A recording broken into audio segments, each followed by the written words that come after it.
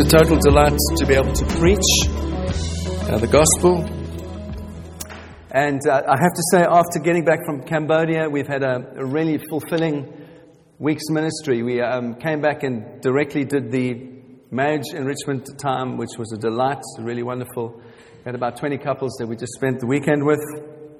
And then we had the kids in the building this week, and it's been a total delight. It feels like this growing momentum and joy in the church, which we are very, very grateful for. So, with having said that, we are now moving towards the end of the year and madly rushing towards Christmas, and that's always a very specifically challenging time of year for everybody, with the end of year school things and everything that has to happen. And so I felt to start a series on Galatians. And you might think, well, that's rather strange at the end of the year as we're approaching Christmas. Why start a series on Galatians? Well, as you know, before we did our value series, we were doing the Gospel of Mark, and I did about 4 chapters of that, and I will continue that next year. But I just felt that I needed God speaking to me out of this book of Galatians, and I really just want to try and mix in Christmas as we go forward, and speak a little bit about Christ coming to earth over Christmas time. But this is a subject that really burns deeply in my heart, and I cannot get away from it. And I have to speak to you about the freedom that we have in Jesus, and remind you again. Maybe you can take this out of the monitors, please, at the back. I could have called this series many things. I could have called it No Other Gospel. I could have called this Jesus plus nothing equals everything. I could have called it the freedom that we have in Christ. I don't know what to call it. I could have called it all of those things. But I'm going to be speaking to you over the next 2 or 3 months out of the gospel, out of Galatians, really talking around what the gospel is and why we should be excited about the gospel. And if you just dwell on the introduction of Galatians, we're going to look at the first 9 verses today. I would just use these kind of words to describe the gospel, to describe Galatians, the book of Galatians.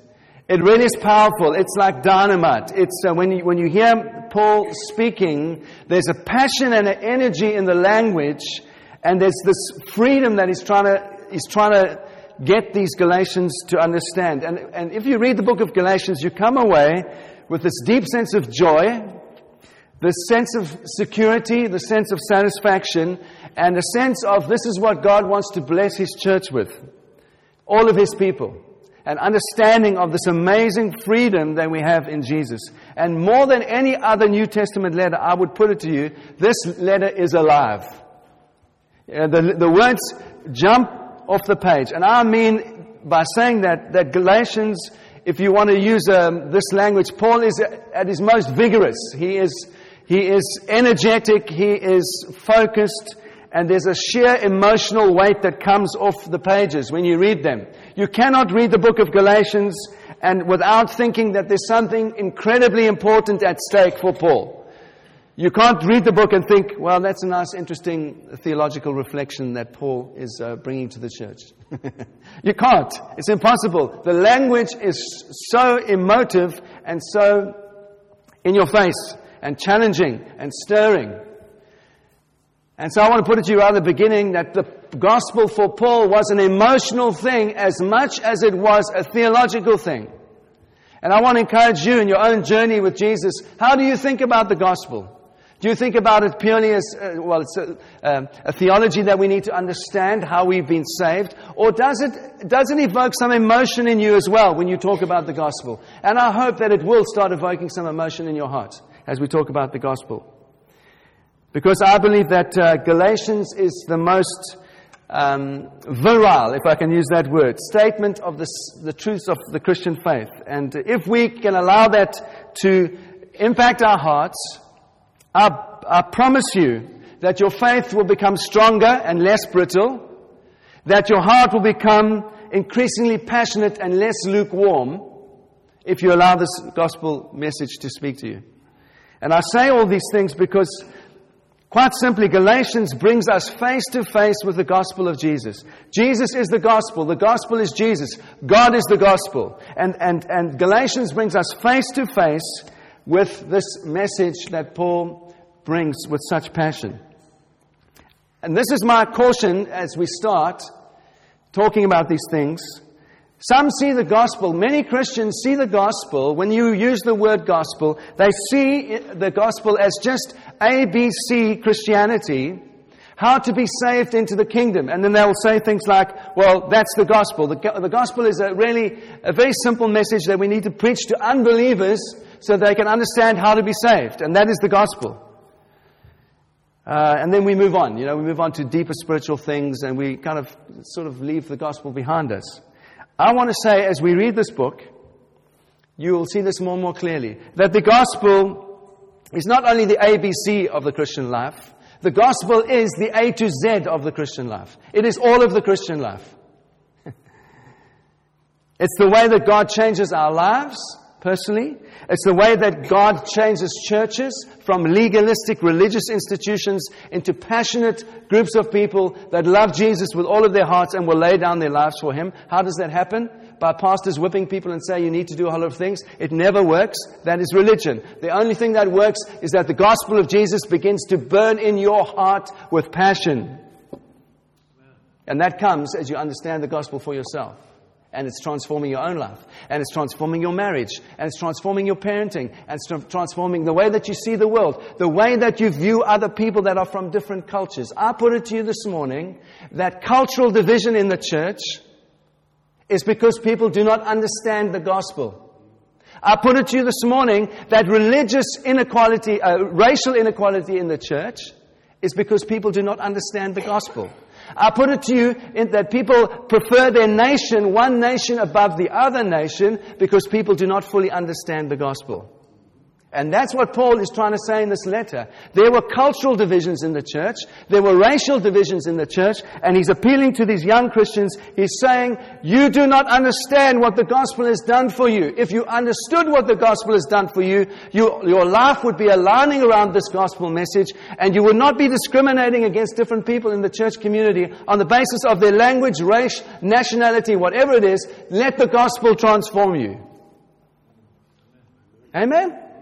And I think this is a message for the church in the UK. Why do I say that? Because everywhere, all over the UK, especially in communities like London, and we live on the outskirts of London, everywhere, communities are becoming more multicultural, more integrated, and that has a particular set of challenges for all of us. Doesn't it? So let the gospel transform us. Tim Keller says this, which I absolutely love. The message of the gospel is this: that we are more wicked than we ever dared believe, but we are more loved and accepted in Christ than we ever dared hope. The gospel is those two things simultaneously, and that is great news. That is radically good news, and that gives you a whole dynamic for your own growth personally, and your obedience in your own life, and your love for Jesus. And so my prayer is, as we study this book together, that it would become increasingly passionate in your own heart, that it would begin to transform your life, your family, your marriage, your parenting, the way that you see things at work, every area of your life. Amen? And so here's just some brief historical context, and I am getting to the first 9 verses, all right? As you know, Paul was a church planting missionary, wasn't he? He went around Asia, the ends of the earth in his day, and he went around preaching this message, and he planted churches. And what he did was that he planted a church in a region, so in Ephesus or in Galatia or Corinth, wherever it was, and then he would move on. And the way that he would pastor those churches, the way that he would nurture the congregations that he had planted, was to write letters. And so most of the New Testament is Paul's letters written to encourage churches like ours, like this local church. And he would speak into the local church by writing letters. And so this letter, Paul's letter to the Galatian churches, is written in about AD 50, around there, which is only 15 to 20 years after Jesus had ministered. This is quite recent in church history. And so I was thinking about it like this. It would be Paul. This church is 14 years old. It would be like Paul writing to us at the beginning of our journey and just reminding us of some things that he wanted to remind us of, the way we started. Isn't that an amazing thought? So it's like in his head, he knew the people well that he was writing to. Only 14 years relationship, it's not a lot. And this is the problem. This is a new church, it's a young church, it's a vibrant church, but as I said, there were social and racial divisions within the church, and there's this group of teachers. Isn't this interesting? There's a group of teachers in the church that are preaching a gospel that Paul says is not the right gospel. I love the internet, and I think the internet is brilliant. But what I appeal to you all is to be discerning when you use the internet. There's so much stuff out there that parades itself as the gospel, and it is not the gospel. And I'm sorry, I am passionate about this. Christ plus nothing is everything. Not Christ plus prosperity gospel. Yes? If you believe in Jesus, you are going to be rich. That is Christ plus prosperity. It is true that Jesus prospers you in everything, including your finances. But it is not Christ plus prosperity. It is Christ. Amen? And I'm going to make some enemies when I'm preaching this. I hold to that with all of my heart, and that's what we will hold to in this church. Healing is part of the gospel. It is not the thing. It is one of the things. Blessing is part of the gospel. It is not the only thing. It is one of the things. We want everything. We want healing and blessing and everything, but never making that the focus of the gospel that we preach. The focus is Jesus. Jesus alone, Jesus plus nothing equals everything. All right? And so there's this group of teachers in the Galatian church, and they are trying to say to these young Christians, actually, Jesus is not enough for you. What you need is to be a Jewish person.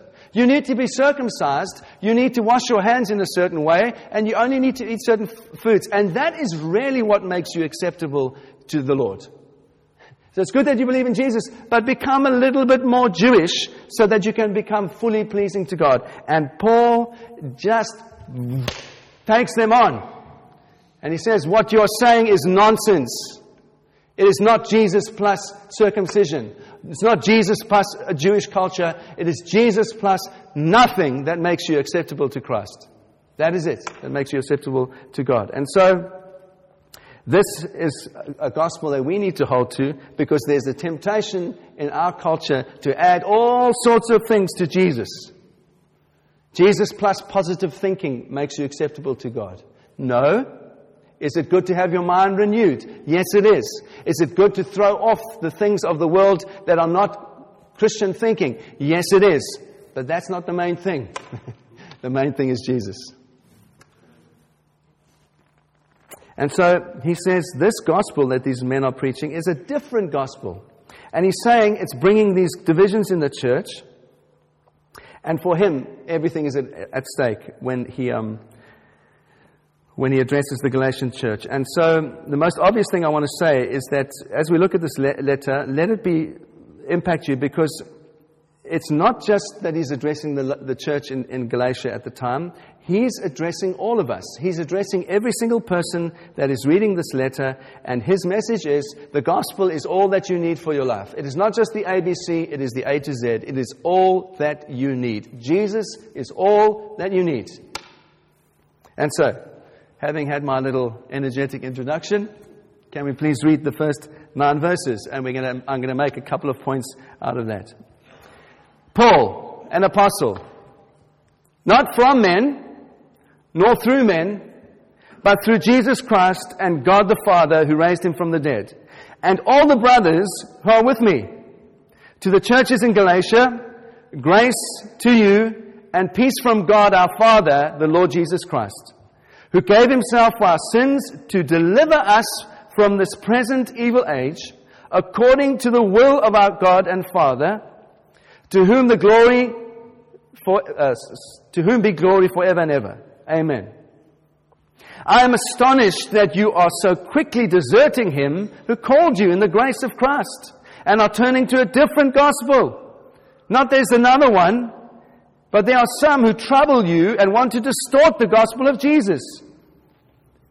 But even if we, he includes himself in that, we, Paul, or an angel from heaven should preach to you a gospel contrary to the one that we preach to you, let him be cursed. As we've said before, so now I say again, if anyone is preaching to you a gospel contrary to the one you received, let him be cursed. Man, Paul is not a nice guy at this point, is he? And I was just thinking how many cults have started.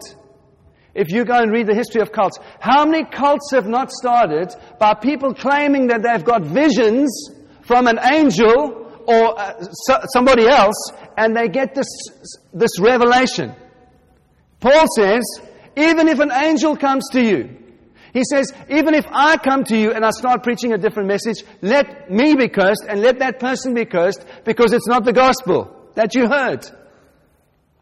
Man, it's strong language. And then he moves. Remember, we had a look at the introductions a couple of weeks ago, where Paul always starts with grace to you and grace with you, and he ends the letters. He kind of moves on from his greeting, and normally he gives thanks for different people and says, greet this one and greet that one. He just moves straight on, and he says, grace to you and peace from God, and then he says, I am astonished in verse 6. He just moves straight on. He doesn't, no niceties in this letter. He just moves straight on, and he says, I am astonished. And so I've pointed to you this to you already.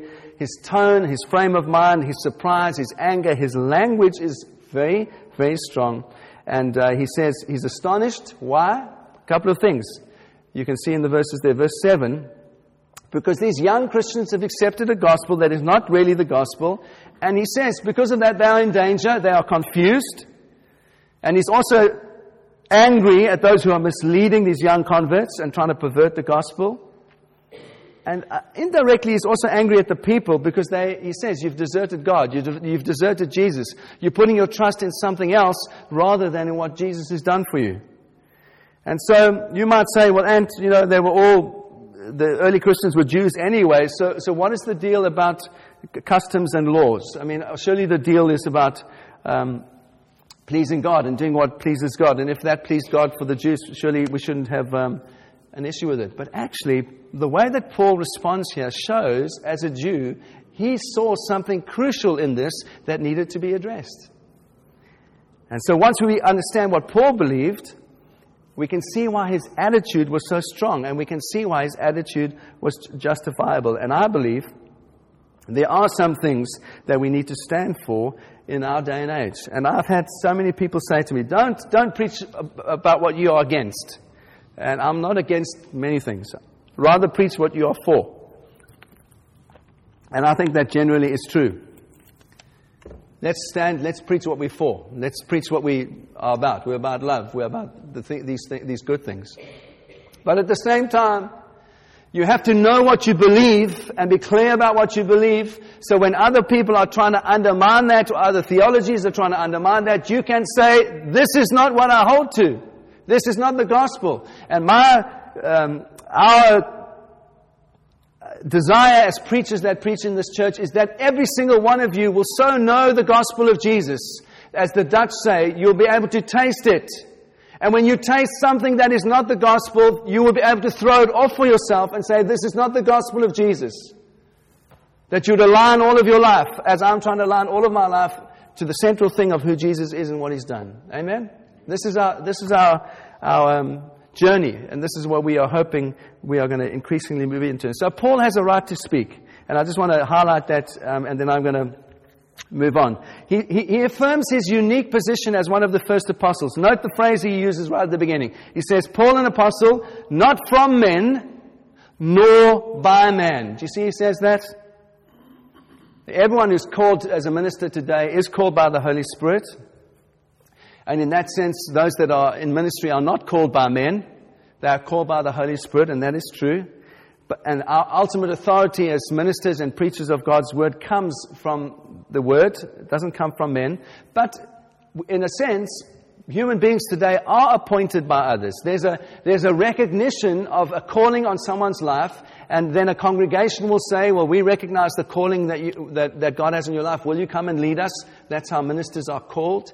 Or there will be a team of men and women that recognizes the calling on someone's life and says, we recognize the calling in your life. Please go and start something, and you are sent.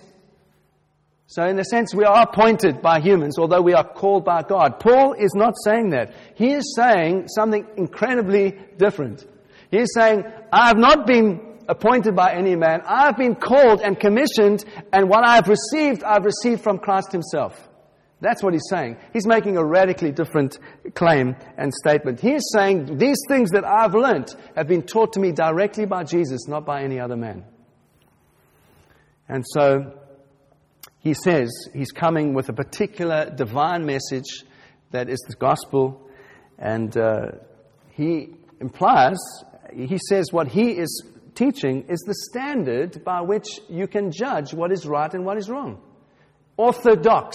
The word orthodox means correct. Paul is saying you can learn from me what is orthodox, what is correct, and you can, by implication, you can know what is wrong and heretical. He's saying, what I'm giving you, I heard from Jesus, and it's the right thing. So I want to learn from Paul. I'm tired of people's opinions. I want to learn from Jesus. And the best way is through his word, what is revealed through people. And so that's why he says this radical statement, if anyone is preaching to you a gospel other than what I've preached, let him be cursed. So none of us can alter the message. None of us can revise the message. None of us can delete. None of us can cut and paste. None of us can add anything. Our message is Jesus. That is the fullness, the totality of our message. Christ is enough. And that's what we want to preach with passion with all of our hearts. So then, what is the gospel? Well, it's interesting because if you read the introduction carefully, Paul actually tells us in the introduction what the gospel is. And here it is. First of all, Paul helps us understand who we are. Please, can you go with me to verse 4? What does it say? It says, God has delivered us through Jesus from this present wicked age, or a reasonable facsimile of those words, all right? Well, what does that mean? This is the difference between Christianity and every other great religion.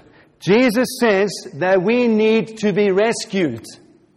Do you notice that? Deliver us can be best translated as rescue us. God has come through the person of Jesus to rescue us from this present evil age. Most other great religions say that there are great teachers that you need to follow. And if you follow Buddha, or if you follow Muhammad, these are great teachers that can lead you into truth. Christianity never starts at that place. Jesus was a great teacher.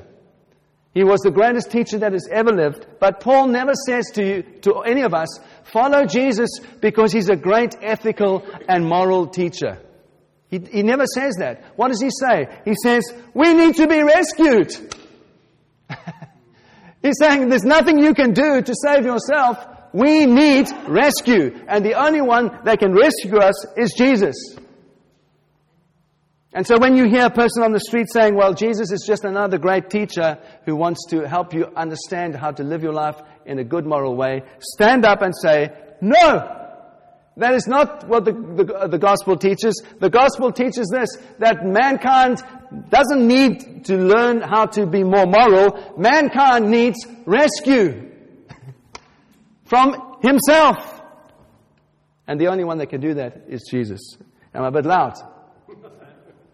Okay. And can I say this is the best way I can put this to you, to use this image. We love to go to France. We love to go to Spain on holiday. I love beach. I love the beach. I want to swim all day. That's what I do when I go on holiday. I swim and I eat too much and drink lots of wine. That's how I have a holiday. If I was in Spain and I saw a drowning person, it's not the time to throw them a manual on how to swim. It's not the time to say, actually, here's a check for you.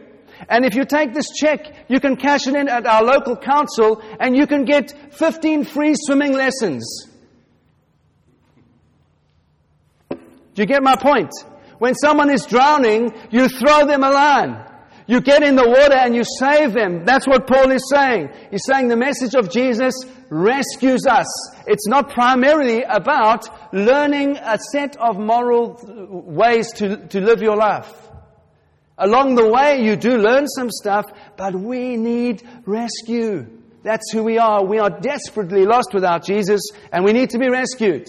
Like a drowning man needs to be rescued out of the sea. That's what Christ has done for us. Do you understand? And so, Jesus is not so much a teacher. Jesus is the great rescuer of all of humanity. And let that be in our hearts. Jesus rescues us. He saves us because it's what we most need. We don't even know that we need to be rescued, but we do. And that's why Jesus comes and rescues us. And secondly, Paul then says, not only who we are, what Jesus did. And the way that he says Jesus saved us is he says in verse 4, He died a substitutionary death. Okay? It's not a general death. It's a death for you. It's a death for me. And it's not just about us having a second chance either. You know, Jesus gives you a second chance. Gives you another opportunity to get right with God. I mean, in a sense that is right, but this is what Paul is primarily saying, that Jesus did all that is needed for us to be right with God. And not only to be saved, but to be kept right with God as we live our lives. He's done all that we need. And so, that's why I say, it's impossible to lose your salvation. Once saved, always saved. Why? Because if that is not true, then Jesus would need to pay the price over and over and over and over again for your sin, and that is not just, that is not fair. Jesus died once for all for your sin and for my sin. Once saved, always saved. That's it.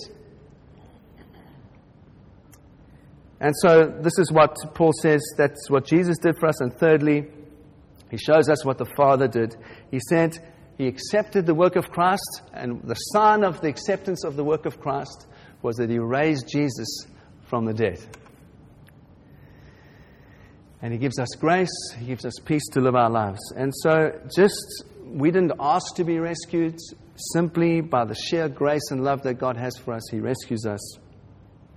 So that he's the one alone that gets the glory, and not any man. You see, this is the ultimate humiliation, if you like, or humility of Christianity. If you think there's anything good in yourself that God sees as worthy of being rescued, then you still have something to do with your salvation. Don't you? That's what people don't like.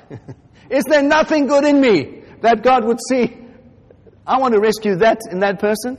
Is there nothing good? Not even a tiny little thing. The Christian message says, there's nothing good in any of us. Nothing good. Nothing that God would see worthy to save us. The only reason that God saves us is out of His sheer love, that He initiates His sheer grace and He initiates. You see, that's why we find messages of self-salvation so appealing. If you search the internet, you will see a gazillion people that all teach self-help. How to be a better person. How to be a more positive person. How's this guy now that they don't want to let in to the country who goes around telling men how to best pick up girls, but he's actually just an abusive man. What's his name? Somebody LeBlanc or whatever. There are all these techniques that people have to be better people, to be more positive work, how to be successful, how to make lots of money. All these are self-help techniques. This is not the gospel. The gospel is we are dirty, rotten scoundrels, every single one of us. There's nothing good in any of us apart from Jesus. And once we are transformed by the power of Jesus, then a lot of things become possible and our lives do change from one degree of glory to another. But it has nothing to do with us. It has everything to do with Him. So, don't give into the temptation of believing those self-help things that tell you what they're actually saying is, you can save yourself. You can save yourself. No. Jesus saves us. When Jesus saves us, other things become possible. We never save ourselves. And then I'd like to just finally talk about this little phrase, we are rescued from this present evil age. This is what Paul says Jesus does for us. What does that mean? Well, can I just point you to some other scriptures? John 17:15 says this. Jesus praying for his disciples, and he says, Father, don't take them out of the world, but keep them from evil. Why does he say that? Well, because this present age in which we live is an evil age, and because sin has such a grip on our lives, it also has grips on the institutions of society. Have you not noticed over the last couple of years that what has driven our economy almost to its knees is the greed of people? It's the sin of bankers. It's ultimately them saying that what is more important for my life is my bonus, and I don't really care about anybody else as long as I get my bonus. That's sin, isn't it? And now, even in the midst of that, there's some other bankers that in the midst of the crisis were meddling with the forex exchange rate so they could make more money. We live in a wicked time. Wicked. Don't let anyone tell you that it's not. We was just in Cambodia. We live in a wicked time. Told you about some of the men that are just exploiting these young girls. Wickedness. And Paul says, in 2 Corinthians 4:4, Paul says, the God of this age has blinded the minds of unbelievers to keep them from seeing the light of the gospel and the glory of Jesus. That's what he says. But here's the good news. Here's the wonderful thing. For those who trust in Jesus, for those that have put their faith in Jesus, we've begun to walk into freedom. There's a liberation that's begun to take place in our hearts and our lives. Colossians 1:13 puts it like this. God has delivered us from the dominion of darkness and transferred us into the kingdom of His beloved Son. When you're in Jesus, you're no longer in the kingdom of darkness. You're in the kingdom of light. You are no longer under the dominion of the devil. You are now in the kingdom of Jesus and the Son of God. And you never straddle the two. You're not half in the kingdom and half out. When you're saved, out of darkness into light, forever in the kingdom of light. This is the good news. And there's a liberation that has begun to take place in our lives. And Hebrews 6 verse 5 puts it like this. It says, we have tasted the power of the age that is still to come. We have tasted the power. In other words, we are no longer enslaved to the way that the world thinks. We are no longer enslaved to guilt, to pessimism, to fear, to selfishness, to greed. Why? Because we've begun to taste of what the future is, what the age that we are still going to enjoy in eternity. That has begun to impact our lives now, and we begin to enjoy that now. Righteousness, peace, joy. That's why I say to you, when we see someone healed, it's a flash of eternal glory into our present reality right now. The perfection that is still to come, we see it now when someone is healed. That's what it's going to be like in heaven one day. No sickness, no disease, no pain, no suffering. And we experience that now on earth when God touches someone and gives us a glimpse of the glory that is still to come. And this is what Jesus said. The kingdom of God has come upon you. Luke 11:20. What about 2 Corinthians 5:17? If anyone is in Christ, he is a new creation. The old is gone, the new has come. What does that mean? The old age is gone and the new has come in Jesus. And so I put it to you this morning that the great joy of this book of Galatians, the wonderful freedom that Paul is pointing us to, is that as we are delivered from the darkness, as we are delivered from this present evil age, our lives start to bear witness that we don't belong in this world. That we belong to another king. I think it's good to be faithful to your nation, and I am eternally grateful to be a British citizen. I love this nation that has adopted me so wholeheartedly. But you know what? At the end of the day, my allegiance is not to Prince Charles, whoever becomes our next monarch. My allegiance is to Christ. I am a citizen of heaven. This life that I live, this life that you live, why does Paul say we are strangers and aliens in this world? He says we are sojourners. We are those that are going on a journey through this life, but this is not our final destination. What is our destination? Heaven. Our destination is eternity. Our King is Jesus. And so what we are saying, what Paul is saying, as we are delivered from this present evil age, in our thinking, it means that we throw off everything of the way that the world thinks and what it values, because we are not living for those values anymore. We are living for eternal values. We are living for Jesus. We are living for His kingdom. And that happens while we are still here on earth right now. Are you with me? And we will enjoy the fullness of that one day. Now we know it partially.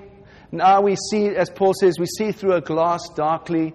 We see what it's going to be like, but not perfectly. And so when we pray for people, we don't always see them healed. Many of them are. Not all of them are. In this life, we still have trouble. We still have hard times. But great is He that is in us than He who is in the world. And God delivers us as we sang this morning. His goodness and His mercy follows us all the days of our lives. Man, this is good news. And this is the gospel that Paul is so passionate about. And I trust it will become your gospel and the gospel that you become passionate about. It is ultimately about freedom. Freedom. Galatians 5:1, we'll get to it in a number of months. It's for freedom that Christ has set us free. Stand fast, therefore, and do not submit yourself again to a yoke of slavery. What is slavery? Slavery is in your head when you start thinking like the world, when you are enslaved by the world systems and what it values. Paul says you've been set free from that. You're a new person in Christ. Don't be again enslaved to the way the world thinks.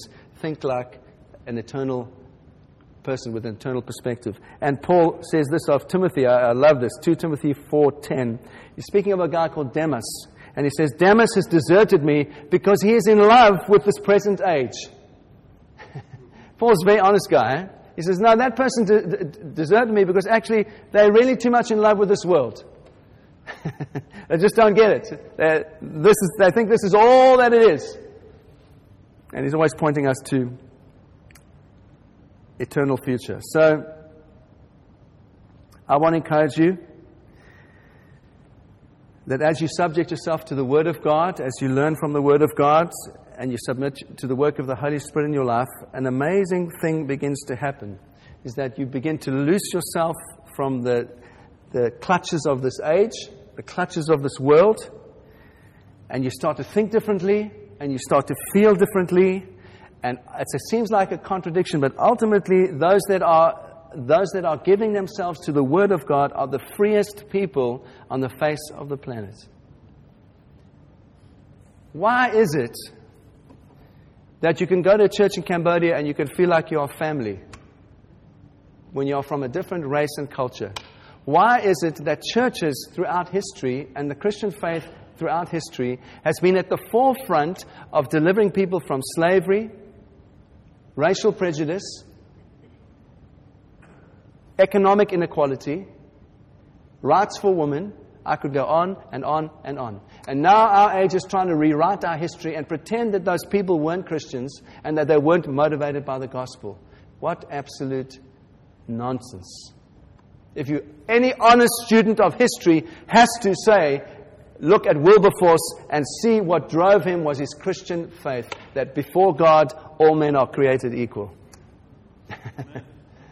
Why? Because the gospel has transformed our hearts. And so, churches should be places where every race, every creed, every culture, equality between men and women, and Paul says there's no slave, there's no free, in Christ we are all one. This should be a place where people see that lived out. Regardless of whether you support England, or whether you support the Springboks, or whether you support Australia, we are one in Christ. And there's no division amongst us. Why? Because we are one body in Him. That's my cry, that you become passionate about this gospel that has transformed our lives and continues to transform our lives. And anything that seeks to take away our alignment from the centrality of the gospel, we will deal with. Yes? And that means racial prejudice. That means preferring one nationality over another. That means a whole bunch of things if we just think about it. Why? Because Jesus is our heart's desire. Jesus is the one that we love. It's His freedom that we want more than anything else. And that means this can become a place where every tribe, every people, every nation find a home. Not because we're nice. For those of you that have been in this church for a long time, no, I'm probably not a nice person outside of the Holy Spirit. Nor are you a nice person outside of the Holy Spirit. What makes us able to accept every person is because Christ has first accepted us. And because He's accepted us, we can extend that same grace to every single person that He brings through these doors. Amen? This is the good news. And so we're going to continue to look at the freedom that Christ has bought for us as we study the book of Galatians together. Can we break bread this morning? And we're going to celebrate that together. Now, I want to encourage, if you're visiting this morning and you love Jesus, you're welcome to join with us. I'm just going to simply pray, and what we do is that we break bread and we pray with each other. We are all ministers. We are all priests. And so we're going to pray for each other. And maybe you would like to go and pray with someone else and just encourage them. Maybe you'd like to welcome someone that you haven't met before and just say, I'm one because of what Jesus has done in my heart. Okay? Let's pray, and then we're going to break bread. And is Ed still? Maybe you can just lead us in a song as we finish. But let's just pray. Thank you, Lord Jesus, for your goodness and your kindness to us. Thank you, Lord Jesus, for the cross. Thank you, Lord, that what makes us clean is Christ in us, the hope of glory. We thank you, Lord, for the nations that we come from. We thank you for our cultures. We thank you, Lord, for the privilege of growing up in a nation like this where equality is celebrated and where people from all nations have been welcomed together. I want to say it's an incredible privilege. Thank you, Lord. And we just want to remind ourselves this morning, Lord, that ultimately what draws us together, what enables us to celebrate as a church is not our backgrounds, it's not our nations, it's not where we come from, it's where we're going. It's the fact that we are all citizens of heaven because of what Christ has bought for us. And so, Lord, I pray that increasingly we'll become a community that sees a great diversity of people from every tribe and language group and nation because of your grace, because of your kindness, because of your love. And Lord, that we would fight for that gospel that Paul so stood for. Christ plus nothing equals everything. Lord, that become the anthem of our hearts. That you'd set us free from materialism, you'd set us free from the clutches of this world, would seek to distract us and tell us that we can save ourselves and do a whole lot of stuff. That is not what you point us to in your word. And so we pray, Lord, as we break bread together, that you remind of these things in our hearts. And we thank you for your body that was broken. We thank you for your blood that was poured out. And Lord, our hope, our joy this morning is in your body broken and your blood poured out for the forgiveness of sins. And we thank you, Lord, that you've paid that price for us. And we celebrate that together as your people this morning. In Jesus' name we pray. Amen.